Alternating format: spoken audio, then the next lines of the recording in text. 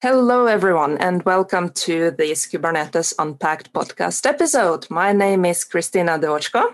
I'm Michael Levan. And today we're going to chat with Evis Drenova about all things artificial intelligence, which is a very hot and popular topic these days, but we will specifically chat about artificial intelligence in context of Kubernetes and how it's hanging together. So, hello, Evis, and welcome. How are you doing today? Hey, yeah, thanks for having me. I'm doing well. I'm in San Francisco. It's nice and sunny. You know, we've had some good weather lately, so I can't complain. Oh, I can imagine that we have quite hot these days. Too hot for me. Yeah, in New Jersey, we're finally getting summer weather. It feels like usually our summer kicks off like May, June. But May and June was just cold and rainy, and it kind of felt like we were in Florida for a while. So luckily, we got a little bit of summertime here now. Nice. Yeah, I'm originally from Boston, so I'm used to the sort of northeast humidity that comes in the summer, and the high temperatures. And San Francisco on the West Coast has been a little bit of a reprieve, which has been nice. Oh yeah, it's always fun, especially with leather interior in your car. It's always a great thing. Cool. So Kubernetes and AI, I think that obviously just with like ChatGPT and AI in general, there's just been a lot of talk about it as a whole and the whole generative AI thing, but not too much around Kubernetes. I mean, we see Kate's GPT, which is an awesome tool, an awesome platform. We've seen, a couple of different case studies, I think, from OpenAI and how they're running Kubernetes for OpenAI.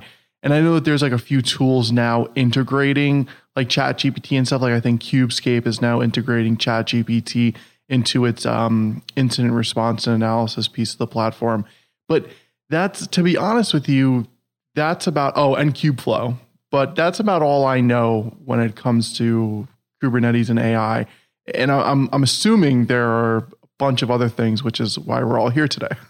Yeah, I mean, I think Kubeflow has been around for a little bit, and in some ways, I think is the kind of the standard for deploying machine learning applications onto Kubernetes.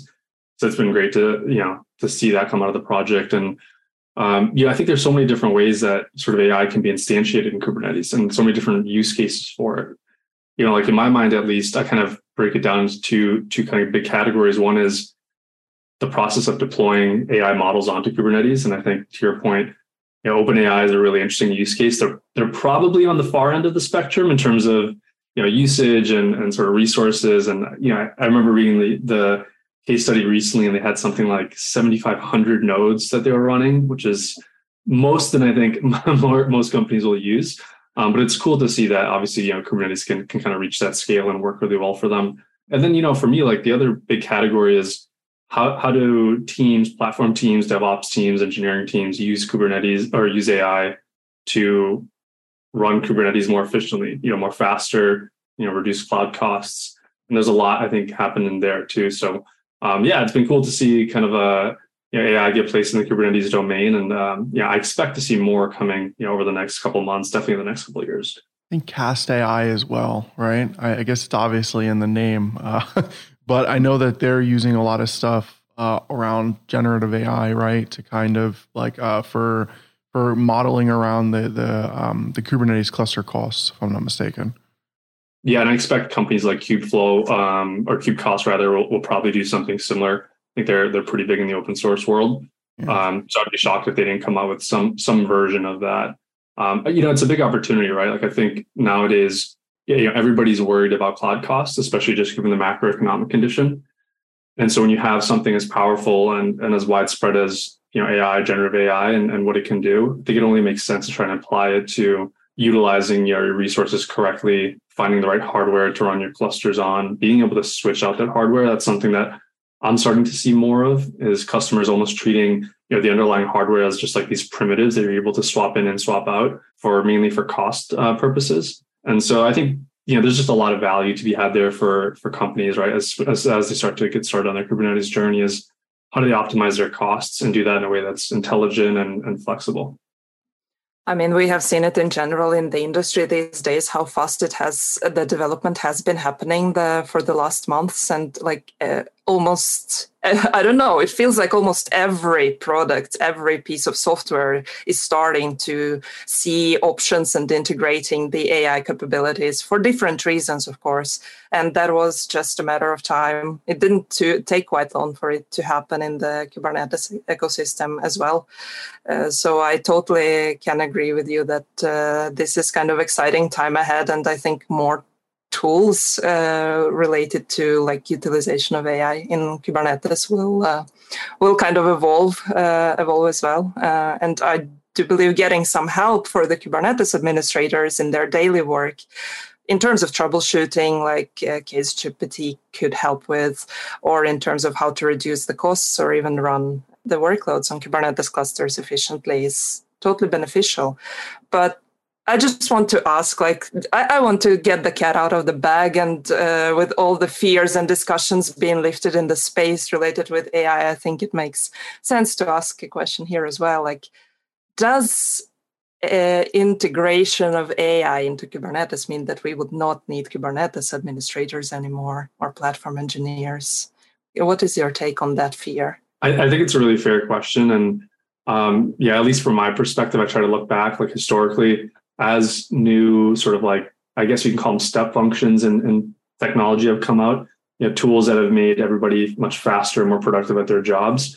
I don't think those roles have really ever gone away. I think they've just kind of transitioned and evolved. I probably talk to 5 to 10 DevOps engineers a week, / platform engineers. And the theme that I always see is that everybody just kind of feels like they're on fire in some ways. It's like, I think of the like classic meme. It's like the dog drinking coffee and there's fire everywhere. And he's like, this is fine. I kind of think that's how most DevOps and platform engineers kind of feel a lot of the times. And so I think if applied correctly, I think AI can kind of help them get out of that and really help them be value add to the business instead of just constantly feeling like they're on this, ticket assembly line where they're like, oh man, I just got to keep up with these tickets and kind of be able to be a little bit more strategic. That's my hope for it. I'm sure there's going to be some folks who maybe argue the other side would say, well, I can just have AI kind of manage all these clusters, but ChatGPT and generative AI certainly isn't perfect. You see that a lot. Mm-hmm. And so to me, there's still a real fear to have kind of, AI run your clusters for you without really having somebody overlook it. I think it works well as a sidekick. I don't think it works well as the main character. And that's my hope for how this works out. But it'll be interesting. It'll be interesting to see kind of practitioners and engineers kind of response to it within their day-to-day jobs. What do you guys think? Michael, what do you think? I think that we're going to see kind of a similar trend to when automation started to become, it was the hot new thing. Everybody was writing code to perform tasks and stuff like that. I remember the conversations that we would constantly have, and those conversations sounded something like, this stuff is going to take away our jobs. We're not going to have administrators anymore. We're going to cut down half of, our working force. And the reality is that automation and code arguably made things harder in a sense. We had to hire more specialists. We had to bring on more people. People needed to learn how to write code because to perform the automation repeatability, we had to learn coding at that point. If you were, on the sysadmin and the infrastructure engineer side. So I think the things, and this is historically the way that we see it, the things that come in that we all kind of think, it's going to take away jobs or it's going to eliminate job positions and stuff like that. They arguably end up, like you said, to your point, not only transforming them, but adding an extra layer of need on top of it, which kind of locks you into your job a little bit more and creates a little bit more job security.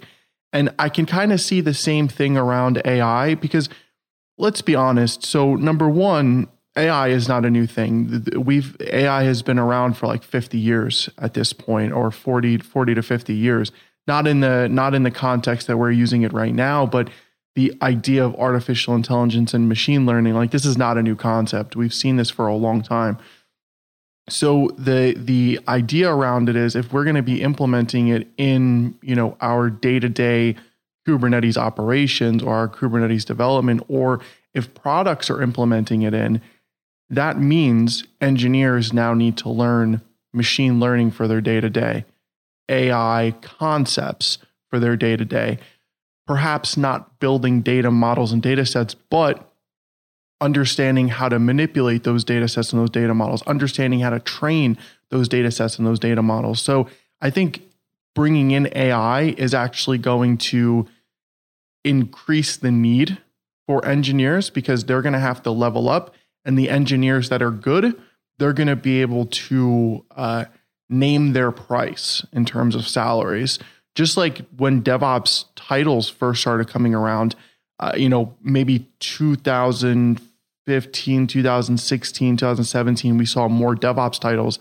And when those titles came out and you had engineers that knew how to code and also understood the infrastructure piece, they were naming their price. Their salaries went from 110 to 190 overnight because they could name their price because not everybody was doing it. And I think that it'll be the same way incorporating this whole, quote, AI ops thing into, our platform engineering. Yeah, I think that the thing I would add on top of that, I totally agree, is when you think about, I think most people think of ChatGPT as, or any of these Gen AI services, most people use them through the interface or use them through the API. But when you look at the enterprise context, they want to run their own models, right? They want to train on their own data. So now as a DevOps or a platform team, you're now not only responsible for your clusters, but you're also responsible for these models and making sure that they run. So to your point about having to, upskill and level up, you have to learn all these new concepts of, what are embeddings databases? What are vector databases? How do these things work at scale? And how do we make sure that they're running correctly? So I totally agree. I think the need for, good, smart DevOps and platform teams is only going to increase because they're now having to kind of manage one more thing. And that thing is fairly complex, and it's not necessarily new, but it's new in the way that it's been, recently instantiated. So I'm really curious to see kind of how this plays out. And I think it's a good thing overall for the industry. Yeah, I can. I think I totally agree with your points there. I think that this does have some additional challenges or things that the platform teams would need to maintain, but at the same time, in the long term, that can also bring a lot of value to the enterprises, and also will help the platform engineers to do their work efficiently and maybe focus on other tasks that are more exciting for them as well. I have seen this with myself and my daily work as well, even like when working with development or when working with specifically with operating workloads on Kubernetes. I see that there is a benefit in kind of getting some help from ChatGPT even to generate some additional text that I would use more time, for example, to add to the description of a pull request, for instance. A very simple task that I could spare a few minutes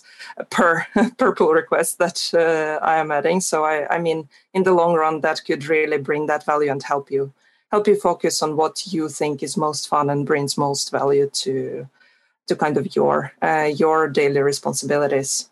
I think that a lot of this fear is also, I don't know, overrated in a way, or created too much fear. But in the real life, it's actually a lot of benefits we could gain from that as well. Totally.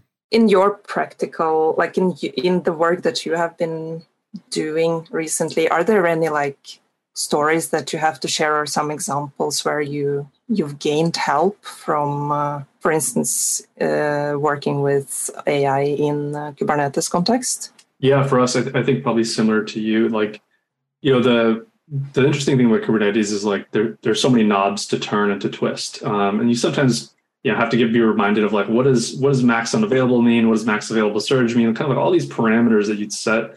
You're like, what's the right way to configure this? And kind of like I said earlier, I think Gen AI can be a really good sidekick for you to remember, like, hey, what does this parameter exactly do, and how does this exactly work again? And that's been helpful for me and for us, is really just to kind of get that nice reminder and have that have that tool right next to you where you're working in your day to day, or whether you're like writing operators or working with CRDs or whatever it is, just being able to have a nice reminder of, oh, that's right, based on what I want, based on what the business is trying to accomplish and what I want, this is the right way to configure that. And it's a nice reminder of like that's how this works again.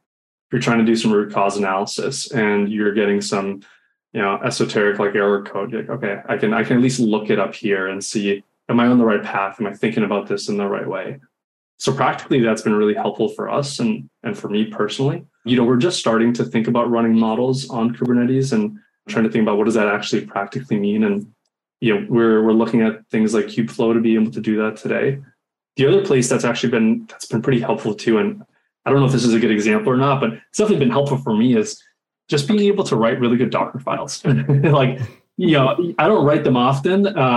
So I kind of, every now and then I don't always remember like, oh yeah, I should be doing this. Like, this is the best practice. And so it's nice just to pass that through Kubernetes and say like, or through something like ChatGPT and say, hey, give me a basic Docker file that I can start with. So just being, taking out some of that lower level thinking in some ways and just being able to work on maybe a little bit of a higher level.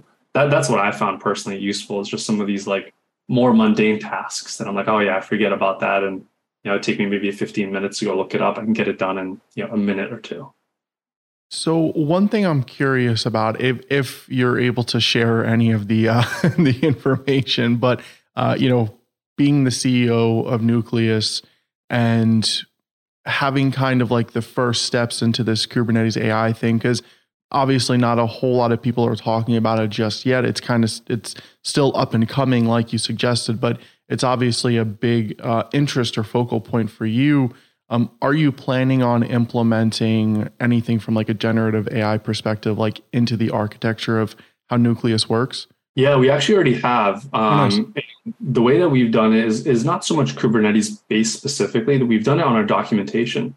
And so within our dashboard today, somebody can go in and we have a kind of a slider or a drawer that slides out, and that's been trained on our docs. And so instead of having to place links everywhere within our dashboard, within our application, say, see here for more guides or for more answers, and then they get, sent out to an external page and they kind of have to look things up.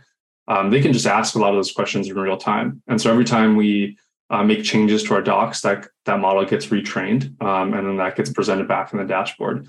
So that's been our kind of first step into this, is thinking, okay, I'm a customer, I'm a user, I'm trying to do something in the Nucleus dashboard on the Nucleus platform, but I don't maybe know how to do that exactly. I don't want to go search through all the documentation. Instead, can I just ask, how do I set environment variables on this, on this container? How do I deploy something? How do I create a new cluster? And we found that's been super helpful and just gotten really good feedback from it.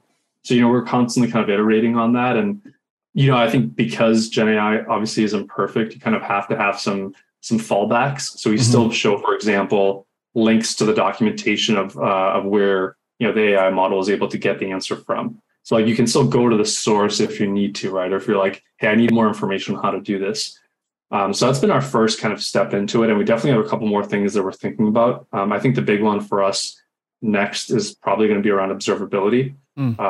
If you're starting to see errors, if your pods are in a crash loop, trying to get more information in terms of why that's happening. So I definitely see us implementing that more kind of thoroughly. And then lastly, probably it's just going to be around cost. It's just so top of mind for everybody, and I can assume it will be. So I think being able to integrate that natively into the platform is going to be really interesting for us, and giving folks a more proactive instead of reactive idea on what something could cost, so they can make smarter decisions based on the type of workload that they're running, where they want to run it, their compute requirements, and et cetera. I gotta ask the tough question. It's funny. I was actually just talking about this with a friend last night. Do you think that, and I'm thinking about it now because you're bringing up docs, right? And people not wanting to look through the docs and figure out the problems and stuff like that. Do you think that something like, for example, oh, hey, I don't have to look at the docs anymore. I just have to ask this question. Or I don't have to do the research anymore. I just have to ask this question. Do you think that it will, how can I put it gently, dumb people down? Well, what are your kind of thoughts on that? I know that's outside of Kubernetes, but I'm just kind of curious on your thoughts and Christina's thoughts on that. That's a tough one. Yeah. Good luck. The good thing is it's not about us directly, so it's okay. No, I'm just kidding.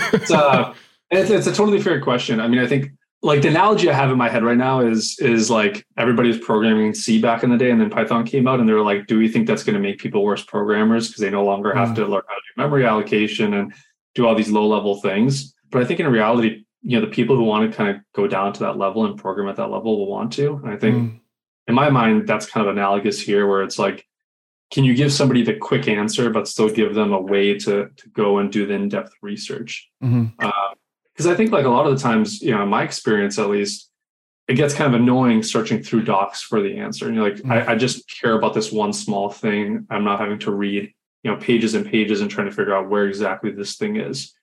And so I definitely think you'll have some people who take advantage of it who just want the quick answer and don't really want to do the deeper research. And for some use cases, maybe that's fine. If you're doing something simple, if you're like, how do I set an environment variable in this thing? That's probably okay. But if you're trying to get a deeper, more fundamental understanding of how something works, I think the people who care about that will always want to go back to the source and will always want to read through it and really kind of understand it. So I don't know if it'll dumb people down necessarily, but I think it will give them, a quick answer to maybe a small question that they care about. But with that being said, I'll take I'll play devil's advocate to my own point here. I have seen, particularly like professors in academic settings talk about how, they have students, CS students who are using GitHub Copilot, and they're kind of just like trying some code, clicking the iterate button on GitHub Copilot because it's not working the first time and not really understanding the fundamentals of why something's not working. And so that I think is a little bit of a fear, is that people are just going to want to get to the right answer and not really kind of understand why and how things are working. So I thought that was a pretty interesting kind of like observation I had seen, where particularly these professors were saying students aren't really caring about the sort of like the theory. They're just kind of trying to iterate and using Copilot just to get to the right answer so they can just move on. So curious to see kind of what the long-term effects of that going to be. Yeah, and that's the scary part for me, to be honest. So like when I'm talking or thinking about, the whole dumb people down thing, that's exactly what I'm referring to. Because, you could argue that something similar happened when Google came out. Before Google, you had to read a book and you had to think and you had to, figure out, where is this piece of knowledge? Where is this piece of information? But the difference was, you could ask a question in Google, but you had to go through multiple links. You had to go through multiple steps. You had to still do the research. Whereas with something like, ChatGPT or whatever, like you don't do that anymore. You just like ask the question like you would in Google and the answer randomly pops up. You don't necessarily have to think, which is I think the catastrophic piece to this is, you're going to have the people, like you said, that always want to do the research, always want to dive deep, etc. But a large part of the population is not going to want to, because as humans, we are literally designed from a psychology perspective to take the easier road. It's just how our brains work. That's why if we look and if we say, do we want to build a house and sit outside for 10 hours in 90-degree weather, or do we want to sit on the couch and eat ice cream? Our brains are going to be like, ice cream on the couch, it sounds way better than building a house for 10 hours. It's just kind of the way that we're designed. And that's my fear about this stuff, more or less, is it's not going to allow people to like either A, reach their full potential, or B, want to think anymore. And then, like you said, with the whole college professor thing where students like just want to know the answer, they're just generating it and boom, that's it. Is this what we're preparing for the next wave of engineers, for the next wave of developers, where, now there's this standing, joke of if a developer can't find, the answer on Stack Overflow in 5 minutes, they think it can't be done. Is this just the next phase of that? And therefore, what is our infrastructure? What is our code? What are our applications from a quality perspective going to look like in the next wave of engineering? That's kind of scary to me. I don't know if you have seen, for a week or two ago, the ChatGPT was actually experiencing downtime. And also like the discussions that came out of there is that some people were actually getting panic, and this kind of illustrates the human nature where we quickly get used to like getting that quick help without kind of using time to find that answer. But apart from that, my concern is also related to kind of the quality of the answers and the quality of resources that will be out there in the internet, which we already are seeing now. Like, which sources will you actually be able to trust? Like, since this is human nature, it also applies to, for instance, content creators that can just use ChatGPT and create this generated content that looks very much alike, which I have already been discussing with some other community members, which we have seen happening, and kind of seen the resources like books, for instance, or blog posts that may have an official author, but you actually don't know if that's the author's own opinions, or if he just or she used a shortcut and just pasted in what has been generated. So I think this also puts an additional responsibility on kind of us to both teach the new generation that will come, and also to us as creators of that information, of that content ourselves, to kind of not just rely on the answers we get from artificial intelligence, but also quality checking, modifying it, adding a personalized touch, which makes it special for the others to read and watch and whatever. And I think hopefully maybe some of the regulations we will see in future could help us pay more attention to this aspect as well. Yeah, I mean, I think you bring up, in my opinion, probably the most important point, which is just the correctness of the information. And I think, at some point when we've gone this far without it, you kind of have a general context. If you're looking something up, you're like, you look something up on ChatGPT, you're like, that kind of doesn't feel right to me, so I'm just going to do a double check. But if you end up growing up on the system, and you could say that sure, it's going to get better over time, and I'm sure it will. But you kind of maybe start to lose a little bit of that context. You lose a little bit of that intuition. You're like, I don't know if this is exactly right, or I don't know if this is telling me to do the right thing. AI hallucinations are a big topic these days, and you see them everywhere. And so ChatGPT, just gives you an answer, doesn't give you a feeling of an answer, and so you don't really know, like, hey, how confident are you in the answer that you're giving me? And so, if you go back to the student example where you maybe haven't developed that intuition and haven't developed that context of like, hey, this doesn't feel like it's right, I need to go do some more research. You start more blindly accepting what it's telling you. And you kind of just assume, hey, I'm assuming this is right. And so if you put that in like the engineering context, you're maybe writing code or copying and pasting code that maybe has security vulnerabilities, maybe has memory leaks, right? Maybe isn't correct in some way, that if you had a little bit more context and you maybe did a little more of the quote unquote work, you would have that gut feeling of like, I don't know if that's the right thing to be doing here, or I should be making this tweak. And so I think that's what worries me the most, is just that blind trust of I'm going to take what it's telling me as fact without really needing to do a little bit more of my own research and see, hey, is this actually the right thing to do? Makes sense. So thinking about let's call it the top 3 things that AI can kind of help with when it comes to Kubernetes, with just based on everything we talked about, throughout this whole episode, the 3 things that we could definitely look at generative AI for when it comes to Kubernetes. Since there's 3 people here, we'll go ahead and give each of our answers. So mine is troubleshooting. So for example, if you have, 100 lines of logs and you don't want to look through each line one by one, you can perhaps use generative AI to pull out the information for you. That way it's not necessarily guessing for you, but it's just making the troubleshooting process a little bit shorter. And I think that kind of takes away the busy work a little bit from that perspective. How about you, Christina? I'm going to go with cost optimization and sustainability, because this kind of boils down to not only optimize the usage of resources, but also using them efficiently. So kind of getting that recommendations, getting that AI capabilities to kind of learn the patterns, learn the behavior of your workloads and how your clusters are operating, and kind of giving you that option to use the resources efficiently and scale down when you don't need them, would be a total value for the companies. Perfect. Evis, how about you? Yeah, I mean, I think I would just echo Christina's point here. I think for us, I talked to a lot of CTOs, talked to a lot of developers, a lot of DevOps engineers, and cost and resource optimization is, I think, by far and away the number one thing that I'm hearing from folks. And whether it's a macroeconomic condition or whether it's just you just want to utilize your resources better, that's where I'm seeing a lot of promise in the space. And it'll be really interesting to see kind of how that actually comes to life and in what form factor, whether it's a chat interface, which in my opinion is not the best interface for AI. I think there's better interfaces for it, but I think that's where it can have just a really fast, measurable impact on helping companies save money, use what they have more efficiently, and just focus on what matters, right? At the end of the day, you want to focus on building something that people like, that they care about, that they want.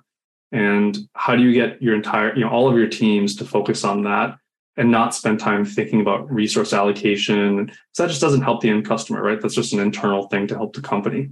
And so anything that can make the team a little bit more focused on what actually matters, I think can just drive a lot of value for teams, for companies. Perfect. So you heard it here first, folks. Those are the 2 to 3 things that everybody should be thinking about when it comes to AI and Kubernetes. So wrapping up here, Evis, I'd like to give you the opportunity to plug away. Please plug away your company, if you've done any content, courses, anything you want. Oh, I appreciate it. Yeah, I'll do a small plug. So yeah, we're Nucleus. We're a Kubernetes developer platform. The idea is to help teams, both small and big, with day 1 and day 2 operations. So if you want to get started on Kubernetes, we're, in my opinion, the easiest and fastest way to do that. And then if you already have clusters and nodes, whether it's across really almost any cloud, I think we can really help manage that and sort of help you get out of that, this is fine, I'm surrounded by fire type of mentality. And as far as content goes, I publish some blogs on LinkedIn. Check those out. And happy to talk with anybody who has any questions on Kubernetes, on what we're doing at Nucleus. And yeah, I appreciate the plug. Awesome. Cool. Well, thank you so much. I appreciate it. And I think we're about good to wrap up. Christina, you got anything else? No, I think that there was a great discussion, Evis. So maybe just to fully wrap up, if you have any recommendations of resources or tools that the audience can check out to kind of get familiarized if they're totally beginners when it comes to kind of AI and in Kubernetes, if there is anything you would like to recommend? Yeah, that's a good question. I think depending on sort of what you're interested in, if you're trying to figure out how to deploy models onto Kubernetes, Kubeflow has worked really well for us. I'll definitely recommend that. If you're trying to think about how to, if you're a DevOps or platform engineer, thinking about how do I use AI within just my day-to-day and to help me. So far, ChatGPT and Claude and sort of all these other chatbot interfaces have been decent for me. They've been a sidekick, like I said, not the main character. So I would recommend checking those out, and always just being a little bit skeptical about anything that you see generally online is my approach, but definitely when it comes to Gen AI. But I think, I'm excited to see where these things go, and as more resources come up, I'll definitely be talking about them. Awesome. Thank you so much for your time, and thanks to everyone listening into this episode. Yeah, thank you so much for joining. Really appreciate it. Thanks, everyone.